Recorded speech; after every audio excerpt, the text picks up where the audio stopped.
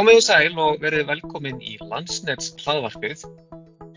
Í dag erum við stödd hérna, ég, Ólafur Kári og Steinunn Þorsteinsdóttir með honum Ragnari Bjarna. Hann er hjá okkur fyrir austan og sér útibúið okkar þar og við erum búin að plata hann til okkar í smá spjall lífið á línunni og verkefnin sem hafa verið í gangi hjá okkur. Vertu velkomin, Ragnar. Já, takk fyrir það. Hvað segir okkur í dag? Ég segi ykkur bara allt mjög fínt. Er það ekki? Jú, það er bara allt frábært í dag, held ég. Gott veður á Austurlandi, er ekki alltaf gott veður á Austurlandi? Ekki í dag, ótrúlega satt. Það er alltaf nefn í dag. En það rignir svolítið á okkur í dag og svolítið kalt. Þannig að við erum bara að lifa með því, ekki komin á október. Það er komin október. En við Óli höfum svolítið haft þann vanan á þegar við erum í þessu spjall okkar að fá að heyra eins eitthvað svona pínu persónulegt þá sem við erum að spjalla við og það var svolítið gaman að fá að heyra hver er Raggi Bjarni? Já, ég get svo sem farið að sig það. Ég heiti Ragnar Bjarni Jónsson. Ég er er að austan, bara kannski svona við færum okkur nær svona þar sem ég er alinn upp og þá er það í Jökulsárhlíð, Selland í Jökulsárhlíð. Með ættar, fyrir ekki eitthvað sér. Hvað er það á Austurlandinu? Já, Jökulsárhlíð er sem sagt Jökuldalurinn, hann kemur og hann endar við Hrólfsstaði þar sem stóru Jökulsárbrúin er og þar fyrir neðan og alveg niður að Héraðsflóanum er Jökulsárhlíð. Okay. Ég er af Efstabæ þar og á ættir að rekja ofan á Jökuldal og hef verið svona að mestu leyti, alveg þannig ég bjó fyrir austan til var 18 og síðan var ég fyrir norðan í einhver 13 ára og ég flutti heim aftur 2013 sem er akkurat á sama tíma og ég byrjaði að vinna hjá Landsnet. Og kannski ég farið fleira, ég er náttúrulega giftur og konu sem heitir Anna Birna Björnsdóttir og við 3 dætur. Og já, ég veit ekki hvað ég get sagt meira það í bili, sko. Þú sagðir að þú komið til Landsnets 2013. Já. Ertu búin að vera alltaf staðsettur í útibúinu okkar á Austfjörðum eða hefur verið líka eitthvað í höfuðstafinn? Nei, ég var ráðinn beint austur sem verkstjóri fyrir austan. Er það á svipuðum tíma og útibúið var opnað þar eða hvernig? Nei, ef ég maður rétt var útibúið opnað 2007 og ég var hann var lengst af hann Davíð Guðmundsson hjá okkur, hann var verkstjóri útibúinu og ég tók við á honum þegar hann fór heim aftur á Selfoss. Glæsilegt. Segðu mér fyrir þau sem eru að hlusta, hvað er þetta svona sem þið eru helst að gera á Egilsstöðum? Hver eru svona ykkar helstu verkefni? Okkar helstu verkefni eru viðhald og eftirlit á tengivirkjum og háspennulínum. Og við svona draugum línurnar sem hafa verið dregnar eru að við erum með frá Hólatengivirkjunu sem eru á Höfn í Hornafirði alveg að Rangárvöllum á Akureyri. Síðan þá reyndar hafa bæst við 2 tengivirkjamenn sem eru fyrir norðan. En við höldum línunum ennþá sérst á Egilsstöðum þannig að línuhópurinn hann er að sinna kerfinu alveg að Akureyri. Já, þannig þetta er svolítið stórt svæði. Já, þetta er mjög stórt svæði. Við erum með náttúrulega og inn í því er náttúrulega byggðalínan auðvitað frá það er náttúrulega Höfn alveg í Hryggstekk og Fljótsdal, Krafla, Rangárvöllur, síðan erum við allar þessar 66 kV tengingar sem er náttúrulega Seyðisfjörður, það eru tengingarnar niður á Eskifjörð, Reyðarfjörð, Vopnafjörð, síðan eru Kópasker, Húsavíkurlína, síðan eru með 220 kV línunar á Þeistareykjum, ásamt því að vera síðan með stóru álverslínunar sem eru svona okkar aðal hlutverk hér.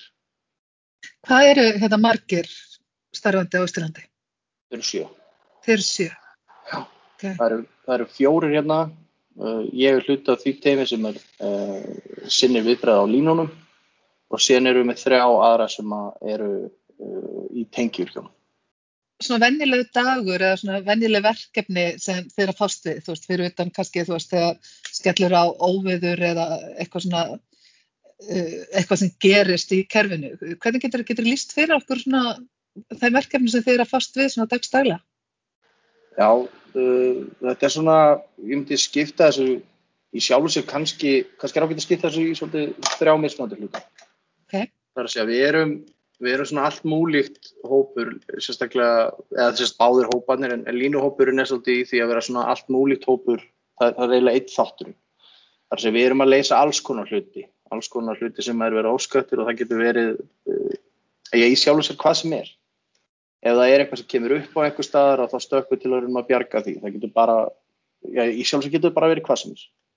Síðan erum við með þetta eftirlitshlutverk þar sem við förum og keyrum meðfram öllum línum sem við eigum. Og þetta eru náttúrulega fleiri 100 kílómetra á hverju einasta ári.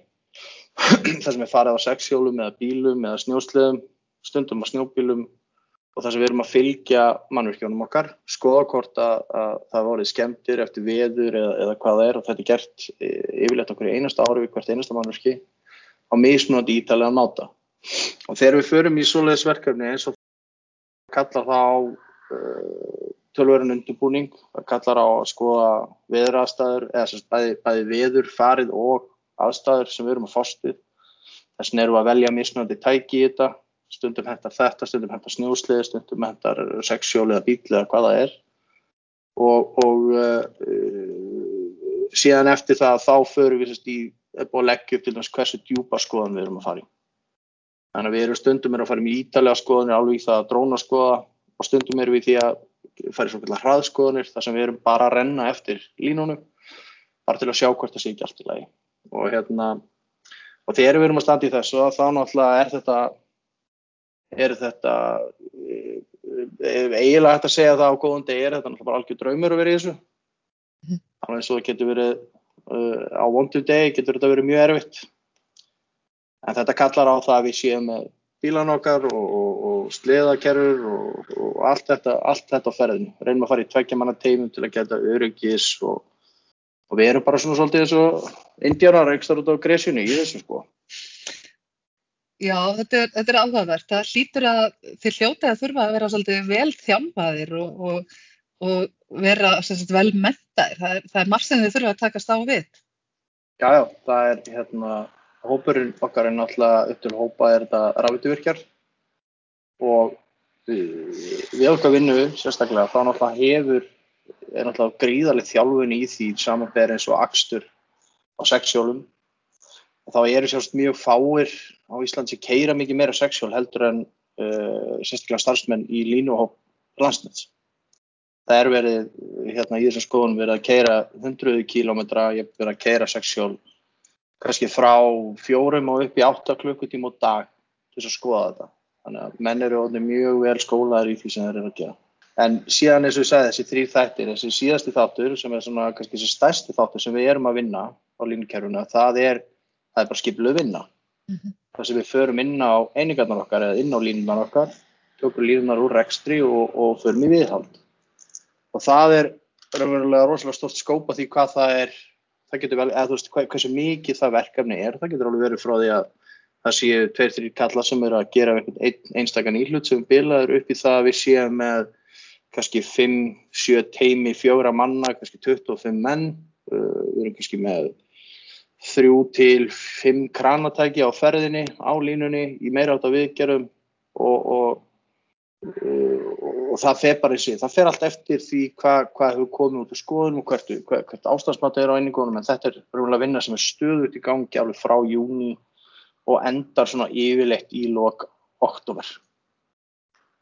Ég ímynda mér eins og þú nefnir að þið eru þarna á ferðinni eins og bara eins og indjánar út á sléttunni og þetta eru engin smá vinnutæki sem þeir eru að taka með ykkur upp á hálendið og ég get trúa bara í mjög erfiðar aðstæður af því að þetta er ekki beint þannig bara að maður skellir sér bara upp á fljótstarfslínu bara 1-10, það virkar kannski ekki alveg þannig, það þarf væntanlega einhver fyrir að komast á staðinn og allt þetta.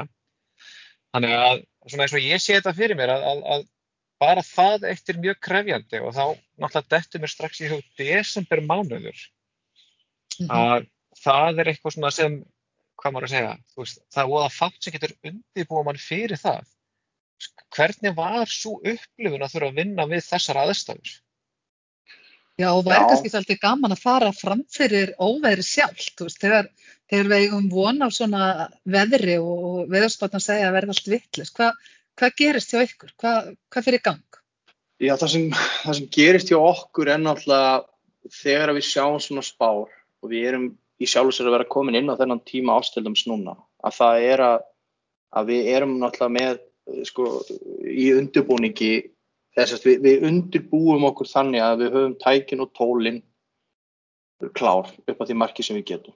Mannskapurinn alltaf til staðar hjá okkur, menn alltaf með annað augað á spánum í sjálfu sér og að spjalla þetta þegar þetta að gerast og við erum raunverulega að reyna að gera okkur eins klára út í hvað sem það getur orðið. Það eiginlega svona þessi standard undirbúningur sem við erum með. Hafa allt klárt, vera bara reddi í það sem þarf að gera.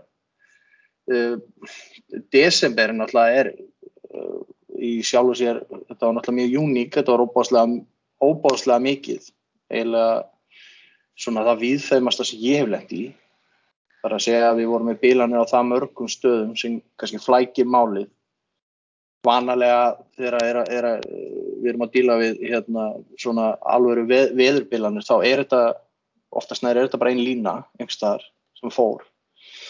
Í þessu tilfelli vorum við að díla við Sauðárkrókslína, við vorum með Dalvíkurlína, við vorum með Laxárlína, við vorum með Húsavíkurlína, við vorum með Kópavogskirkjulína og lentum síðan sem var náttúrulega það alerfiðast af öllu saman þegar var lið á allt og þá lentum við að Fljótsdalslína og 4 bilaði mjög illa. Og þetta bara, ég myndi eiginlega lýsa þessu þannig þegar þetta fer í ganga að allur hópurinn, hann fer bara í einhvern gír þar sem menn bara vinna.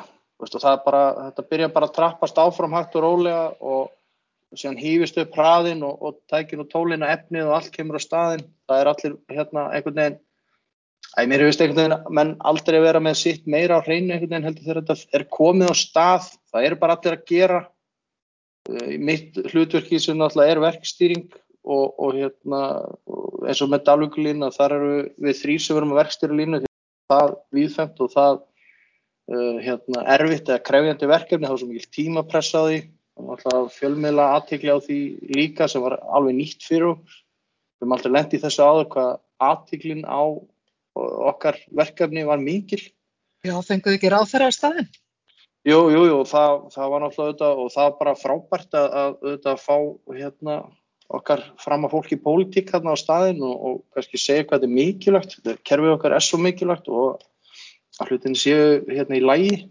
Menn sjá þetta rosalega lítið fyrir að þetta fer. Og þá allt svo óboðslega vont í framhaldinu.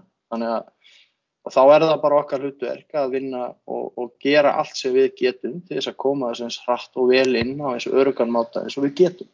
En það kallar náttúrulega á það að við erum með hóp manna í vinnu og verktaka sem við höfum aðgangar líka sem bara tilbúin að gefa allt í þetta.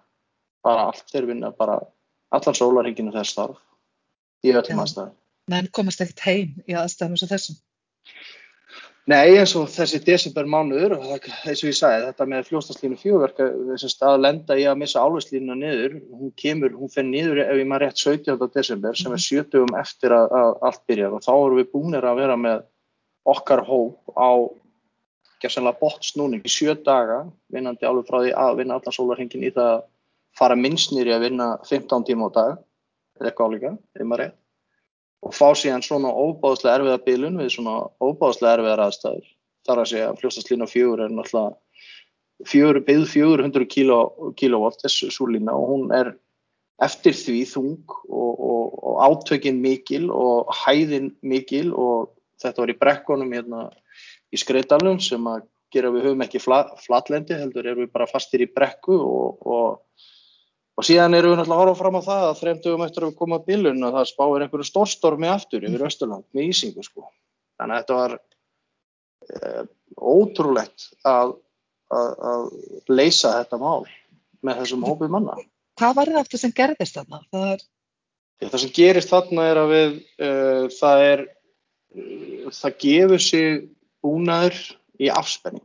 Það að segja að þetta einn af tengihlekkjónum inn í mastrið, milli skálakeðjunar og mastursins og þegar það fer þá skálakeðjan og hún einhver 1600 kíló og í sjálfst einhverju 14 til 16 tonna átaki ef maður rétt og þegar það fer í sundur og þá rýfur það allt drasli niður tekur tengibuktinn og af því að turnin þannig hannaður að tengibuktinn rýfur í hliðin á turninum og sveigir hann svona cirka, ekki segja hann hafi sveitt hann svona hátt í 45 gráður til hliðar og toppurinn negldur niður með stögum, þannig að toppurinn stendur fastur meðan turnin snýst undir honum, þannig að toppurinn beygist eins og kókdós uppi. Þetta ekki smá kraftar. Þetta rosalegi kraftar, já. Já, þetta eru alveg skelfilega miklir kraftar sem þarna á ferðinni og þannig að við lendum í því að við ætlum að fara að strengja upp og þá sjáum við þetta, en tók smá tíma að átta sig á því hvað var að gerast vegna þess að turnin var svo mikið ísaður að það sást ekki hversu illa stálið var farið, þannig að við þurftum að kalla til teymi manna úr Reykjavík, þannig að við leigðum flugvélum menn sem komu hérna og unnu stanslaust í því að styrkja turnin í toppinn og þegar við vorum sáttir við það sem við vorum að horfa á þar að þá var hafin strenging upp á nýtt. Og þetta eins og ég segi, þetta eru þannig aðstæður að það eru alveg að kaupa skíðagleraugu á alla mennarna því að sjá ekki neitt fyrir hríðinni sko. Og ég veit ekki, menn hafi ekki unnið einhverja 70 tíma streitandi við að leysa það mál. Það var náttúrulega mikið undir. Þetta er lína sem er ekki tengist beint í álverið eða eitthvað. Jú, þetta er þess að þær eru 2 línur sem liggja í álverið og þær eru hugsaðar til þess að bakka hvora aðra upp. Þannig að hvor fyrir sig getur ekki álverið. Þannig að við viljum bara hafa báðir í lagi, þannig að þegar við förum og sem dæmi þurfum að sinna viðhaldi á þessu línu, þá tökum við þær út í skiptis. Og þannig en við erum alltaf klárir í það ef eitthvað fyrir úrskeiðis að setja þá hina línu. Við höfum aldrei meira en 3 tíma ramma til þess. En þetta var bráðabirgða viðgerð, það má segja það, sem þið fóruð í næstu því á Þorlákspörsu. Já. Svo var stór dagur núna í vikunni þegar þetta kláraðist. Það var í allt öðruvísi umhverfi. Heldur betur. Við vorum núna í vikunni að klára að skipta út þessu turni sem að skemmdist í vetur. Þannig að við gerðum þessar neyðaráðstöðum, við komum þessu saman, þannig að línan var í rekstrarhæf og síðan var pantaður nýr turn og nýr tengjabúnaður og allt í þetta og núna í vikunni þá tókum við núna á miðvikudaginn og skiptum út turnunum og skiptum út toppbúnað og tengdum aftur saman. Þannig að núna er þetta vonandi betra en nýtt. Þannig að við erum mjög ánægðir með það að þessi verkefni sé lokið. Þetta hefur verið alveg ævintýralegt. Mér langar að spyrja þig, það er kannski ávið að spyrja það núna, því að núna erum við til dæmis að auglýsa hjá okkur eftir rafvirkjum og rafveituvirkjum og erum að leita eftir fólki. Hverju erum við að leita eftir í fólki sem að vill komast í svona vinnu? Hvað er mikilvægt til að geta verið bara góður starfsmaður í þessu fagi? Ég held það sem skiptir mestu máli þegar út að vinna í svona hópi rafvinnamanna sem hjá okkur. Ég held að stærsta atriði sé að vera góður félagi. Ég held að það sé stærsta atriði. Vegna þess að við vinnum það mikið einir með 2-3 mönnum eða jafnvel í minni grúpum einhvers staðar í burtu, út á landi eða fastir í bílum eða inn í tengivirkjum að menn séu góðir félagar og eigi gott með það að tala við annað fólk og setja sig geta verið í svona nánum samskiptum við aðra menn. Hitt er síðan næsta þess að það er þessi að vera tilbúin einhvern veginn til þess að kasta öllu frá sér einhvern veginn til þess að leysa það sem að þarf að leysa. Já. Og það er bara þannig hjá okkur að það er engin afsláttur af því. Við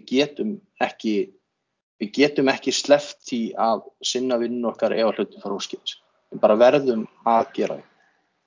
Það er bara allt og mikið, þetta er eiginlega þetta er svo skrítið með þetta að vinna við skrítið með að vinna við svona hluti eins og vinna á háspennilinu í tengjurkjum að það er allt annað sem sko.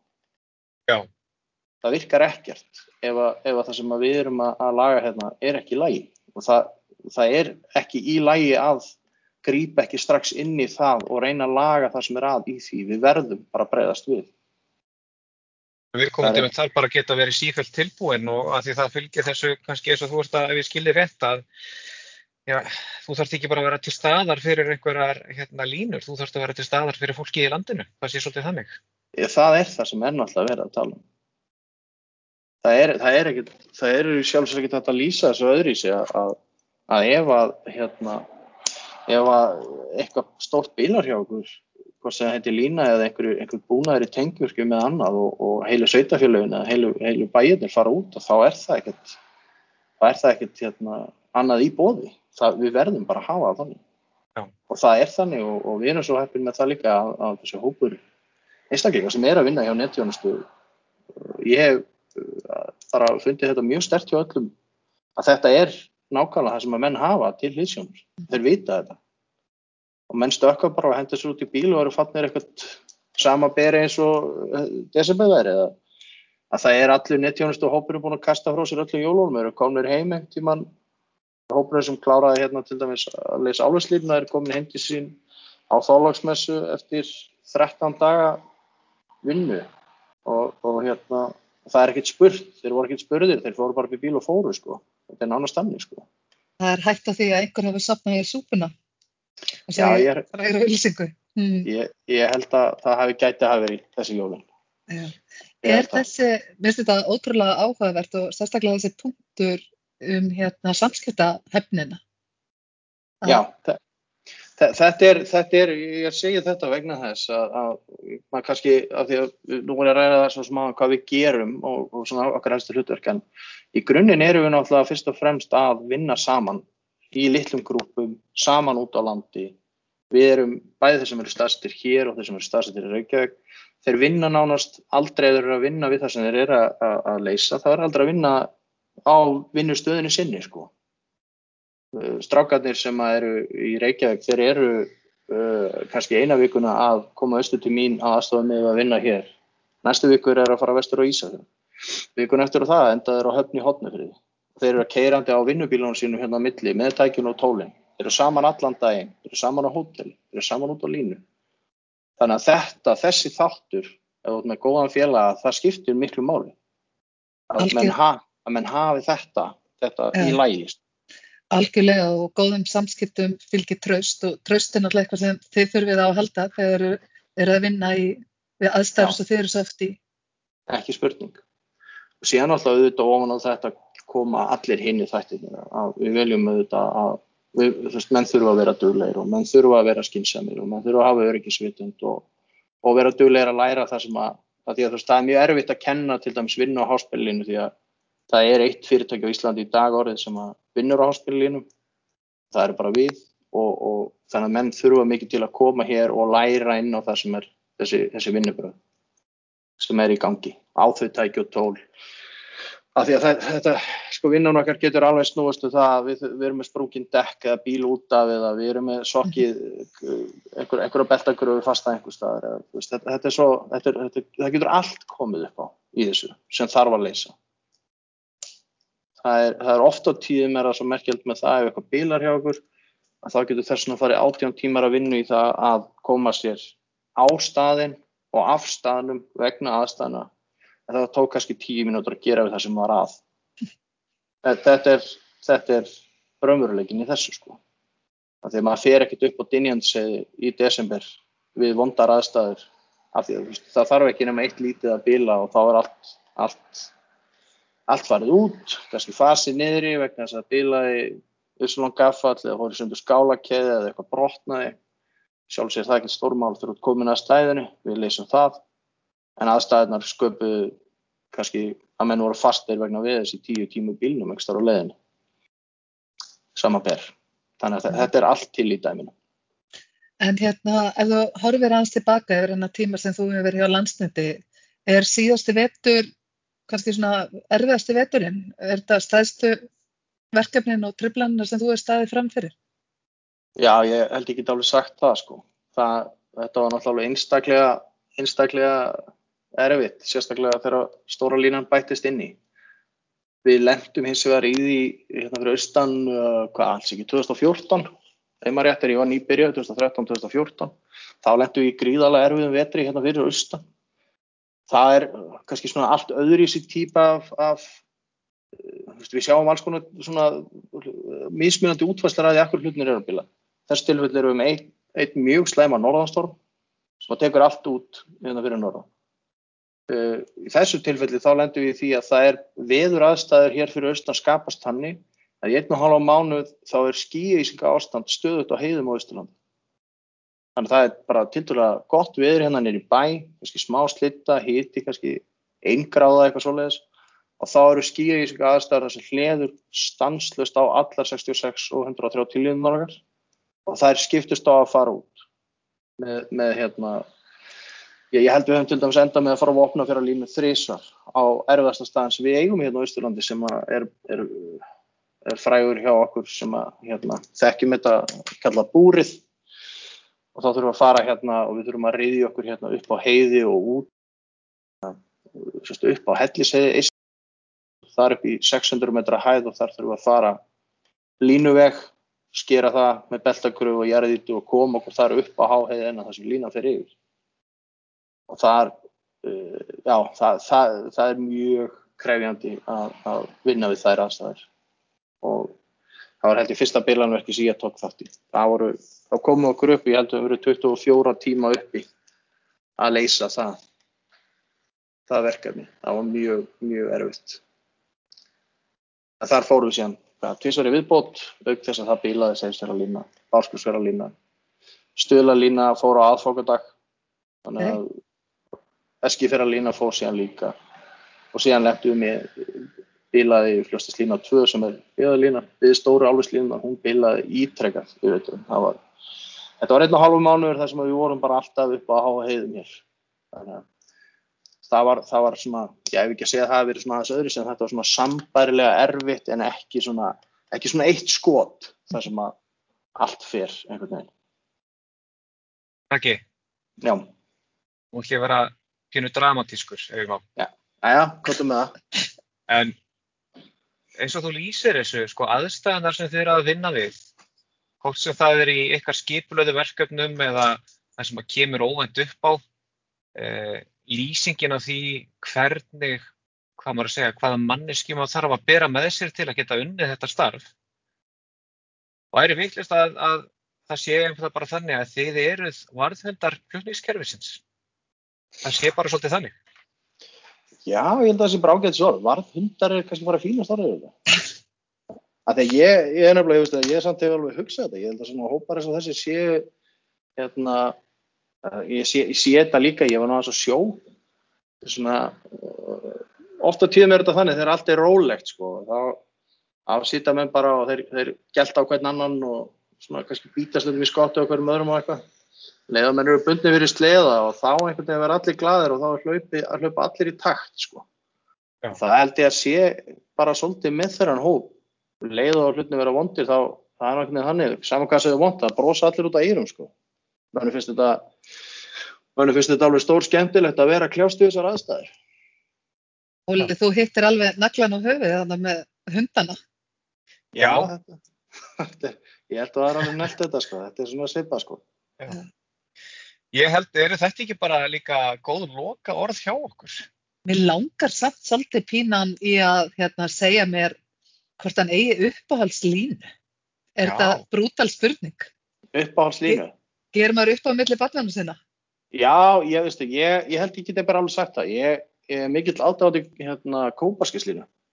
Ok, og hverju? Það er vegna þess að í skoðunum hjá okkur að þá náttúrulega rennum við með frá öllum þessum línum og mér hefur alltaf bara fundið svo óbúðslega gaman að fara með frá kópaskislínu því að það er svo fallegt hana. Þar keyrum við náttúrulega alveg frá Húsavík og keyrum yfir á Kópasker og förum þá fram hjá Ásbyrgi og Öxarfjörðin og þetta er bara gríðarlega fallegt svæði, mikið uppáhaldssvæði. Annars finnst mér reyndar alltaf bara dásamlegt að vera upp á heiðum, það sem er einhvers staðar línu með gott veður. Þetta er náttúrulega bara landið okkar svo fallegt. Nákvæmlega. Það er Kópaskerslína, ég skal klukka það það er uppáhaldslínu minn. Kópaskerslína, Óli, við verðum að gera okkur ferð og til Ragga og fá að skoða með hann þessa fallegu línu. Ég held að það sé bara skylda. Alltaf velkomin. Alltaf velkomin. En bara, Raggi, kæra þakkir fyrir að hafa gefið þér tíma til að taka þetta spjall við okkur. Framöndan er helgi á þér. Ég vona að hún verði til friðs, verði róleg. Flutningskerfið sé bara up and running. Ég vil ekki vona það. Já, ekki spurning. Bara 1000 takkir og Óli, takk fyrir spjallið í dag. Takk sem er leiðis. Og við ykkur sem voruð að hlusta, haldið áfram að fylgjast með Landsnets hlaðvarpinu og eins og við segjum alltaf, það spennandi vetur framundan. Takk fyrir okkur. Takk fyrir. Takk fyrir.